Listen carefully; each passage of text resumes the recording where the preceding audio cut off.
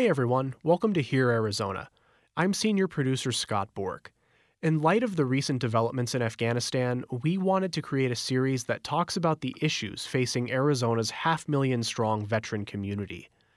Hear Arizona is, first and foremost, a solutions journalism podcast. We not only identify the issues, but work to find the solutions that are actually working to solve those issues, and to empower you, the listener, to act. We're also a community journalism podcast. We try to actively engage with the communities we cover and let them tell their stories through us. When our executive producer Linda Pastori got the idea to create this veteran series, she came to me specifically.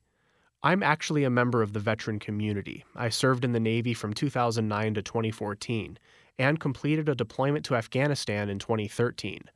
I believe one key aspect of good community journalism is involving members of that community in the work. I'm also acutely aware of some of the lesser reported issues veterans are facing. This podcast won't get into the gory details of combat, but instead focus on the everyday aspects of military life that make it difficult for some veterans to adapt to society once they're out of the service. If there's one thing all veterans have in common, it's that they served in the military. I'm really looking forward to sharing these stories with you. You're listening to Hear Arizona, addressing issues, empowering our community.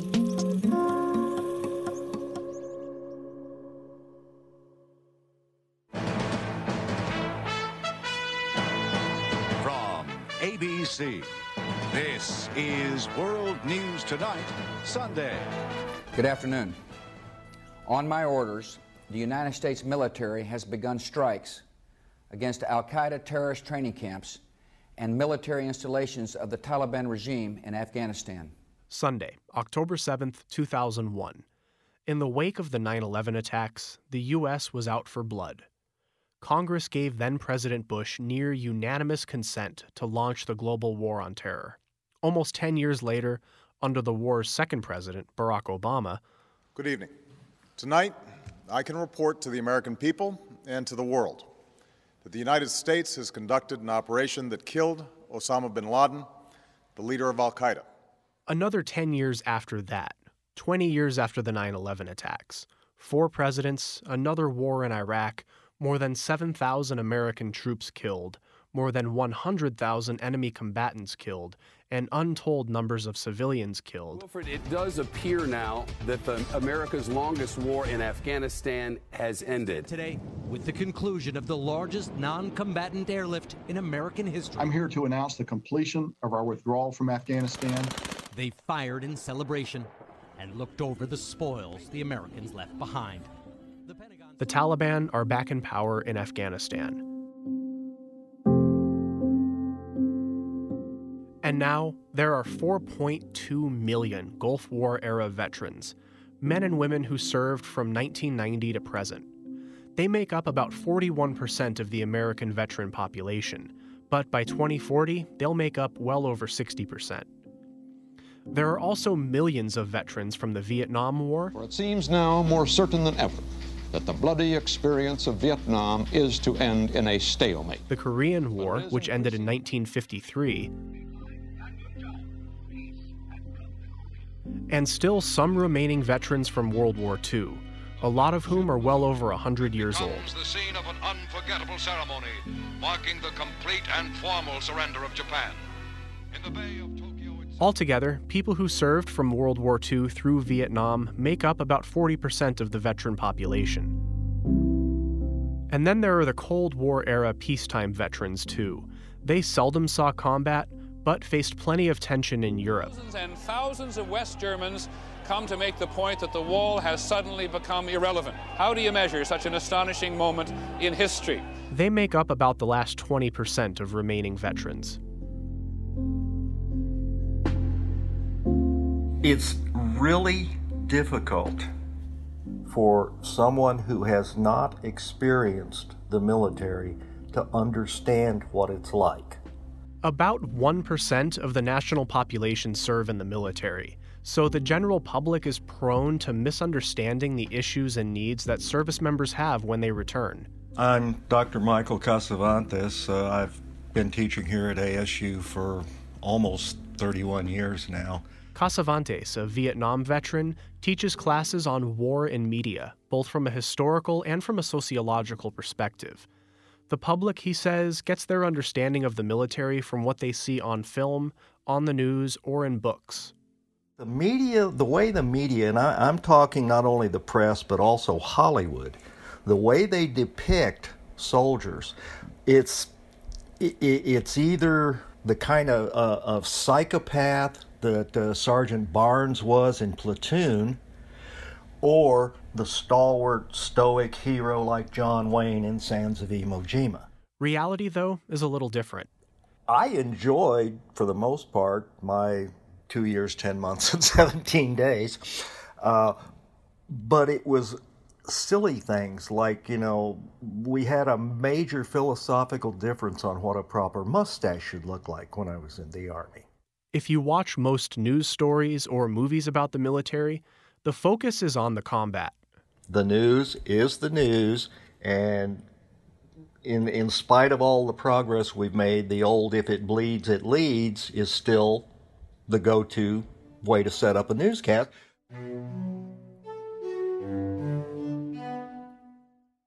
So the public gets the idea that most issues veterans face are related directly to combat. Mental health disorders, physical injury, addiction, homelessness. How can someone who spent 5 years as an Army personnel clerk or a Navy radar technician, people who never had to deal with improvised explosive devices or ground combat, have a service-connected disability? Why do they still come home with problems?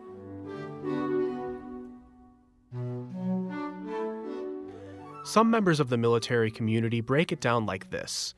1% of Americans serve in the military. 1% of those in the military serve in a combat arms position like the infantry. About 10% of those in combat arms actually engage in combat.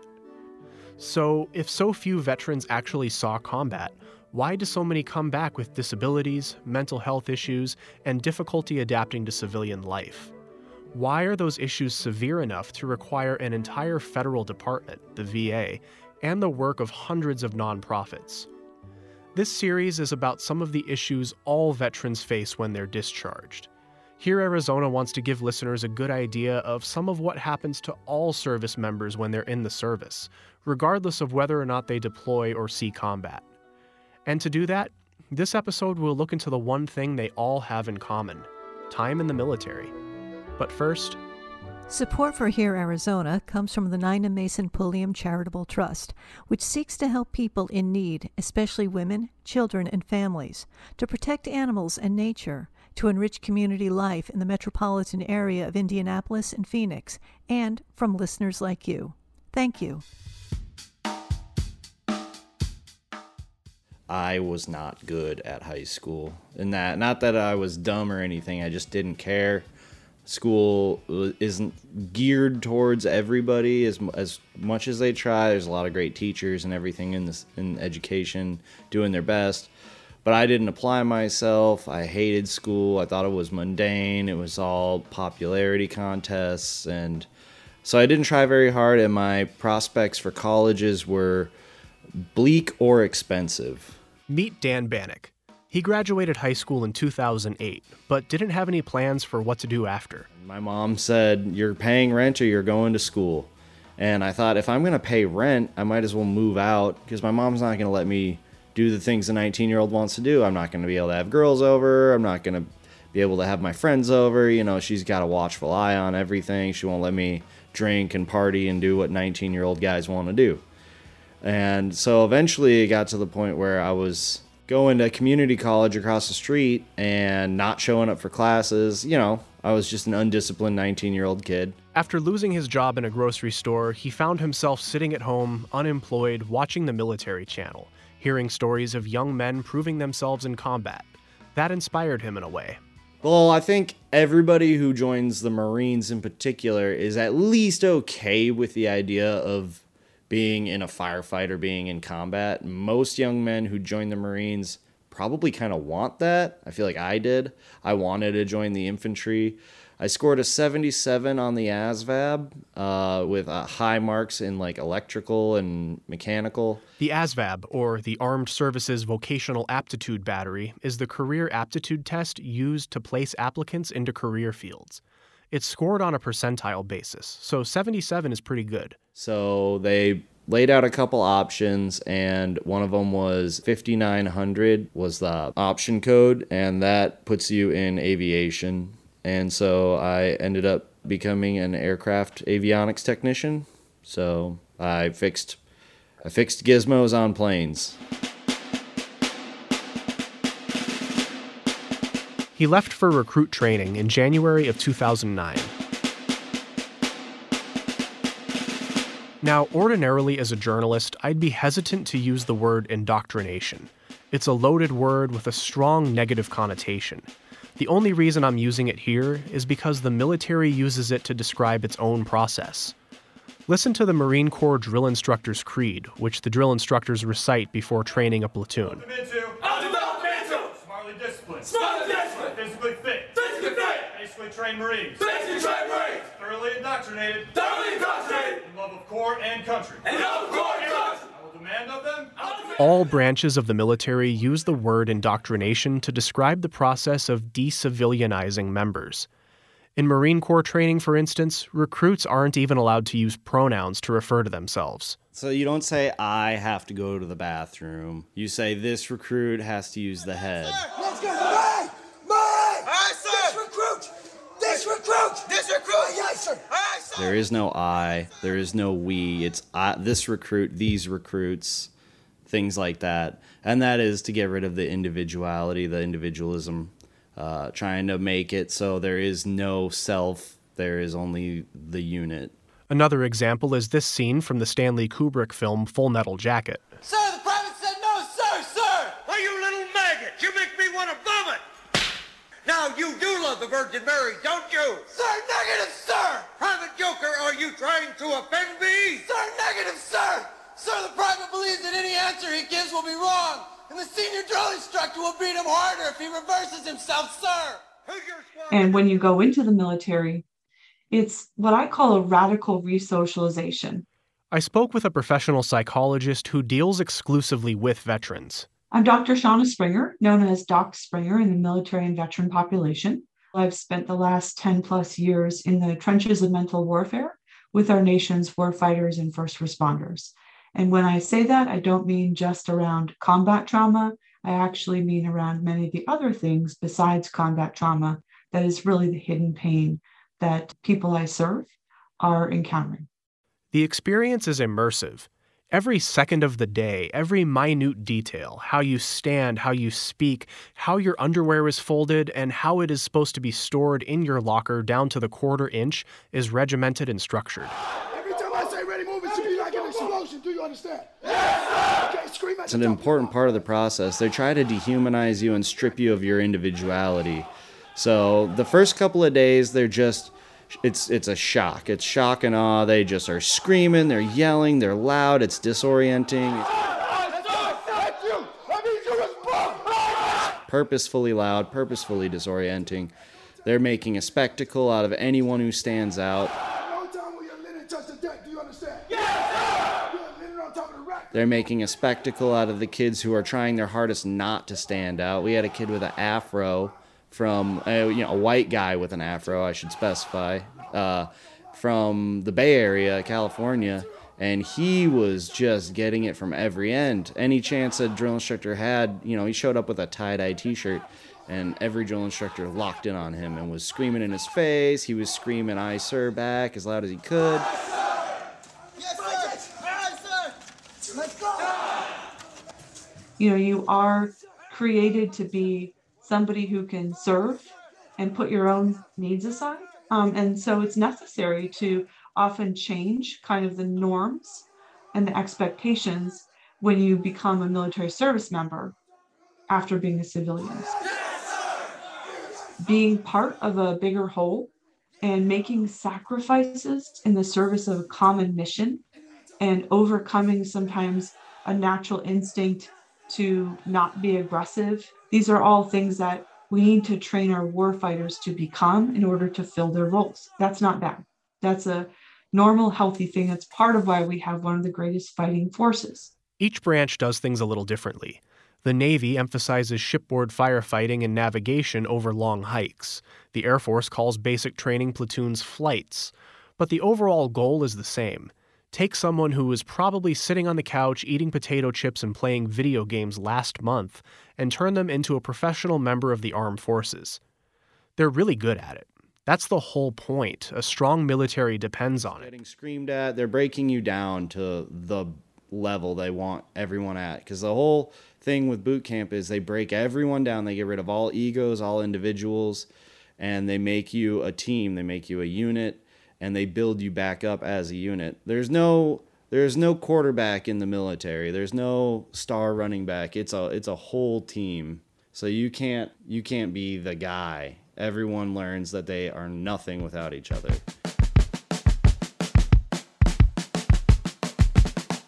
After finishing recruit training, a successful graduate is like an entirely different person.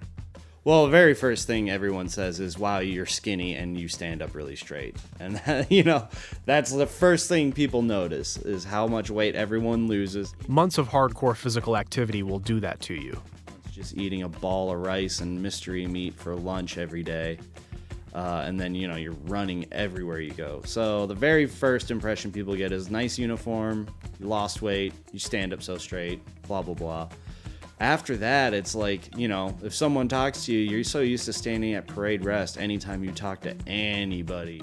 Parade rest is the position you're supposed to stand in when you're addressing a superior. And as a recruit, everyone is your superior. You're talking about going to the dentist and you're, yes, sir, affirmative, sir, negative, sir, like all that. So, my mom was like, hey, oh, I love you. And I'm standing at parade rest when she's trying to put her arms around me. I'm saying yes, ma'am to my mom. That went away, but, that was what it was the very first time I saw them in 13 weeks. This can sometimes permanently change someone's entire personality and identity. It softens over the years, but even 8 years after getting out, Dan and most veterans retain some aspects of this new identity. I still sir and ma'am people, I'm a bartender now, so if someone sits down at my bar, I'm like, hey sir, what can I get you? Or, hey, good afternoon, ma'am, what can I do for you? And some people notice that, and some people think it's just me doing my job, and some people are like, oh yeah, that's how he talks a lot. These traits are great for having a combat-effective military, and most of them benefit veterans when transitioning to civilian life, especially in the workforce. But some are uniquely military and really don't fit in well with the civilian world. And a lot of my friends, when I came home, noticed that I had a shorter temper, and I was a little less empathetic to real-world problems. And that's a big thing that messes up a lot of guys later on down the line. Can you elaborate on that a little bit? Well, understanding that the military isn't the real world, and all right, one example. After getting out of the Marines in 2013, Dan moved in with some friends in Flagstaff. One day, one of his new roommates fell off her bike. And, she scraped her leg pretty bad. And, I'd been out of the Marine Corps for maybe a month at that time. And the first thing out of my stupid mouth was, oh, you want to talk to my buddy Colin who lost his legs in Afghanistan? Tell him about your boo-boo? And, looking back, that was a f***ed up thing to say. But it was what I knew at the time. It was part of that suck-it-up mentality. After Dan graduated from basic training in April of 2009, he eventually ended up in North Carolina, then on a ship off the coast of Africa, and then Okinawa, Japan, all far away from home and everyone he knew. That's another thing about the military. It's all over the globe, on all 7 continents, including Antarctica. You could be stationed 20 minutes away from home, or a 20-hour flight away from everyone you know. All you have are the people around you in your unit, living, eating, working, partying, and even sometimes showering with the people in your unit is great for camaraderie. In combat, these aren't just your coworkers. They're the people you'd be expected to die for. We tend to think of military service members as coworkers, and we do not understand the depth of those bonds of love and trust. Those bonds are what protect people from despair. Doc Springer, the psychologist, says another constant of military life is having your entire world upended because orders got changed. You could be settling in for a 3-year tour of duty in Japan, then get sent back stateside on extremely short notice, leaving all your friends, who are essentially your family, like that. They suffer from what I think of as a fundamental attachment wound when they lose that family and that whole set of conditions and environment that help them know who they are as people and what their place was in that society. And so it's a massive trauma just moving from the military back into civilian society. Those bonds equate to trust, just like you'd trust your siblings or your parents. So when there's abuse, like hazing, bullying, racism, sexual assault, any sort of thing that might traumatize a child at home can be equally traumatic to the service member. The military is a microcosm of society. Just like there are good and bad people in society, there are good and bad people in the military. Hazing and bullying and other abuses of power are part of certain chains of command in the military because they're in the natural array of human behavior.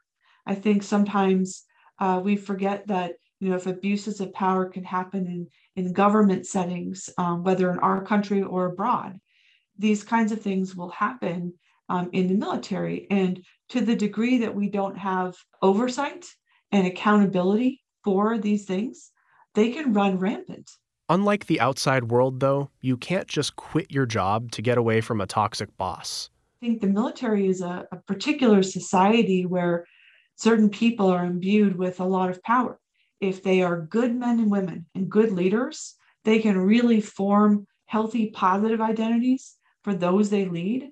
But when that is not the case, when you have somebody who is not a healthy person, when you have a toxic or destructive leader or somebody who abuses their power, it can do extreme and long-lasting damage for those who are subjected to that. Because they're essentially can be like captives in that kind of a chain of command. A lot of people leave the military with trauma related to the environment they served in, not just from the horrors of combat. There is a sacred trust there that we hold with those who take the oath of service. And when that is betrayed, when they are hazed, bullied, or sexually assaulted, that should absolutely be a trauma that we should care a great deal about healing and putting resources behind. There'll be an entire episode that deals with sexual assault and harassment in the military, and we're not overblowing it.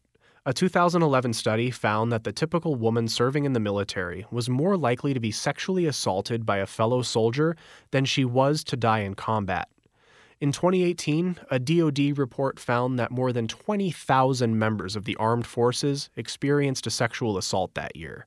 If you compare sexual assault that feels personal, that feels like you have to confront the perpetrator, maybe they're in power over you in your chain of command in the military, for example, that is a different healing journey than somebody who has combat trauma, which is generally not personal, and it might be horrifying or traumatizing, but it doesn't feel like a personal assault. It also doesn't pull in a lot of times the same kind of feelings of shame that people can experience after a sexual assault.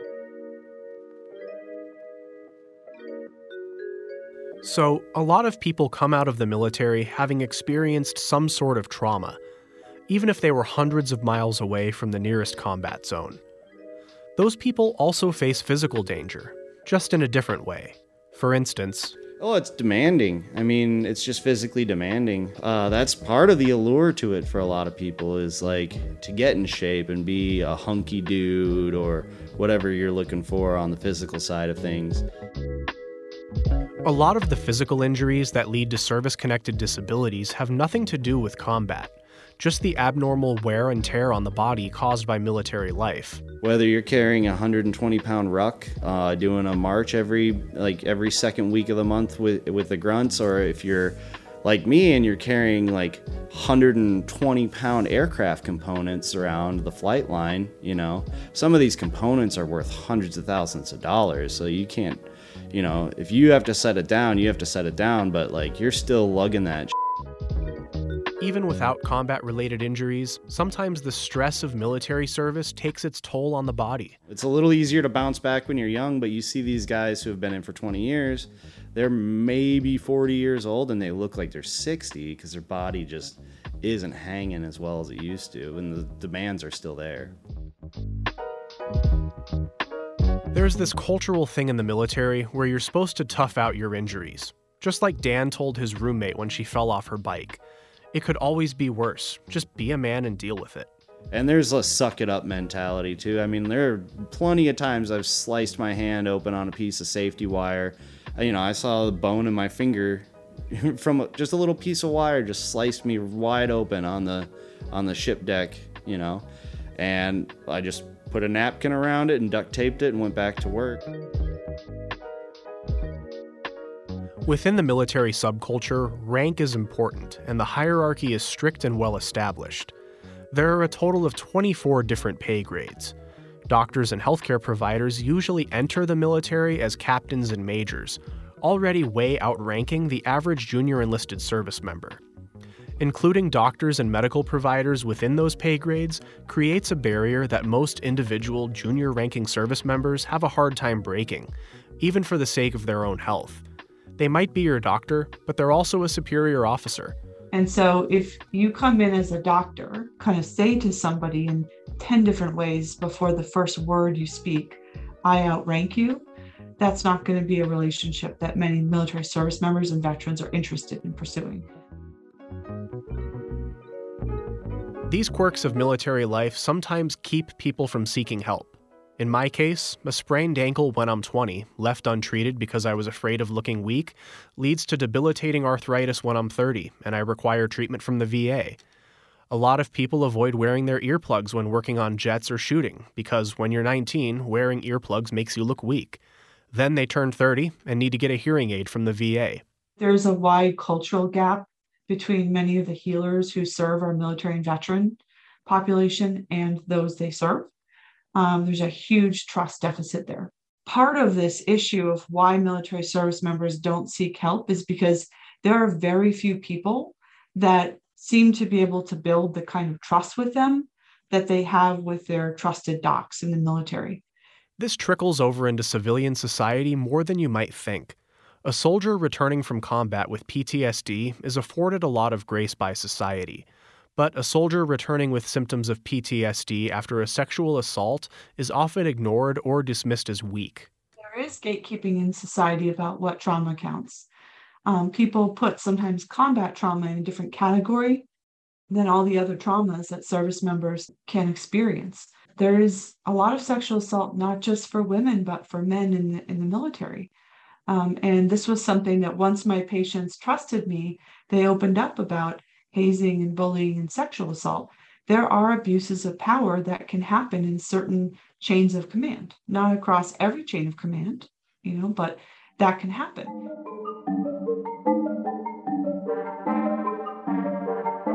Before you're allowed to leave the military, you have to attend a congressionally mandated transition assistance class. It's 1 week of classes. They go through a lot of the things that are available to you. They have VA reps come and tell you, if you need medical assistance, the VA is here for you, which of course is kind of a controversial subject in its own. But the people want you to know that these resources are available. They tell you about how the GI Bill is going to work if you decide to go to school, whether it's trade school or college. It teaches how to apply for jobs, build a resume, manage your finances, a lot of practical stuff. What it's lacking, Doc Springer says, is a strong cultural transition. Transitioning from the military is about coming back into a society that often has very different rules of engagement. We don't give enough thought to the psychological dimension of returning from military service and reassimilating back into society. Springer and her colleague wrote a 400-page book on this very issue.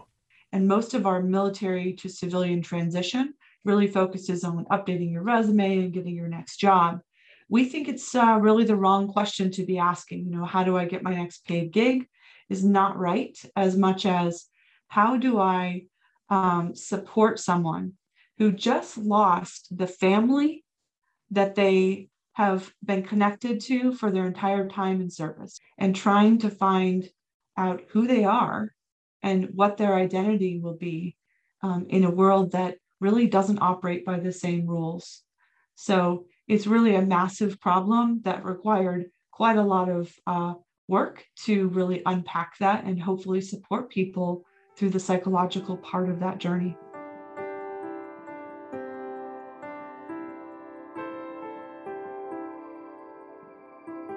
Every veteran has one thing in common.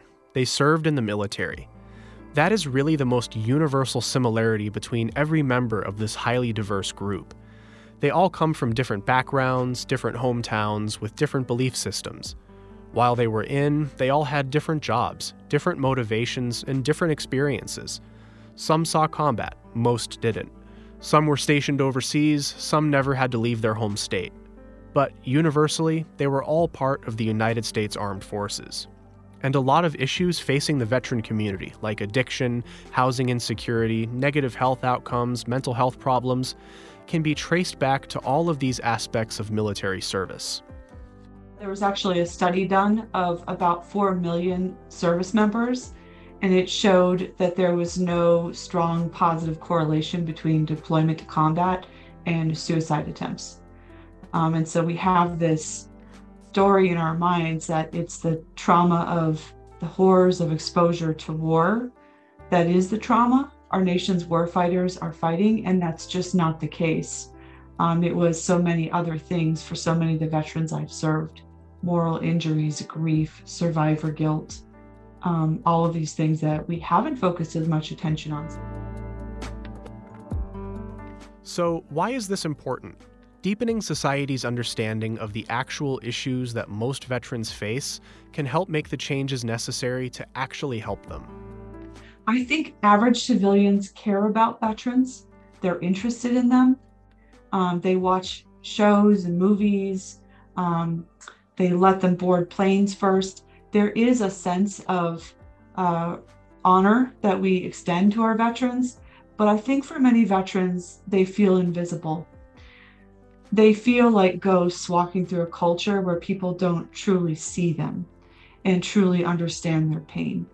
And so I think developing that deeper understanding of the kinds of pain that our veterans lock 10 levels in the vault is really important. Right now, a lot of what exists ostensibly to serve veterans is mostly just platitudes and lip service, Doc Springer says. Not for a lack of genuine care or concern, just cultural ignorance. And to stop using kind of empty phrases that feel like lip service, like thank you for your service, or oh, you're a hero, or you're so resilient, are kind of things we've been socialized to say to veterans. But when I talk to the veterans in my circle, they actually don't really like those things for different reasons. When you call someone out as resilient and they're truly suffering on the inside, you make it harder for them to get help because you've said, oh, you're a hero or you're resilient.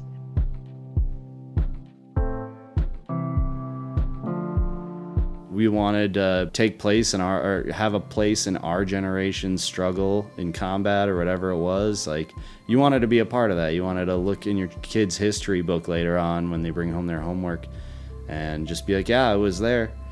And some of us were really there, and the majority of us, myself included, were kind of just support roles in the background. And in a society that emphasizes the role of combat, that leaves a lot of veterans feeling a little weird and out of place. It's always funny when people thank you for your service because they mean well and there's nothing wrong with them saying that, but you don't know how to respond. The thing I started saying was thank you for your support. It's something you can just blurt out, but I definitely don't. It's not that I don't appreciate it, it's just I don't have any contribution when people are like, oh wow, you're a hero. It's like, get the hell out of here with that. Like, I'm just a dude who got my free college, got to travel, and thankfully I didn't lose anybody in my unit.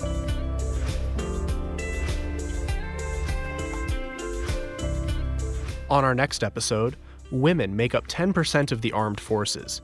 They've served in combat units since the early 1990s and have been officially fully integrated over the past few years.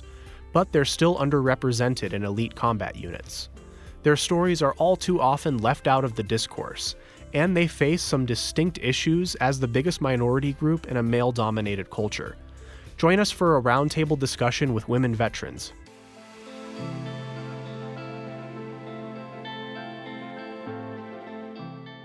Here, Arizona is a production of the Division of Public Service at Rio Salado College, which includes Sun Sounds of Arizona, Spot 127, KBOC, and KJZZ. For more information about veterans' issues in Arizona, or to learn how you can help bring positive change to the community, visit our website, herearizona.org, or follow us on Twitter and Instagram at HereArizona. Support for Here Arizona comes from the Nina Mason Pulliam Charitable Trust and from listeners like you. Thank you. This episode was reported, produced, written, and hosted by Here Arizona senior producer Scott Bork. Linda Pastore is our executive producer. Thanks for listening.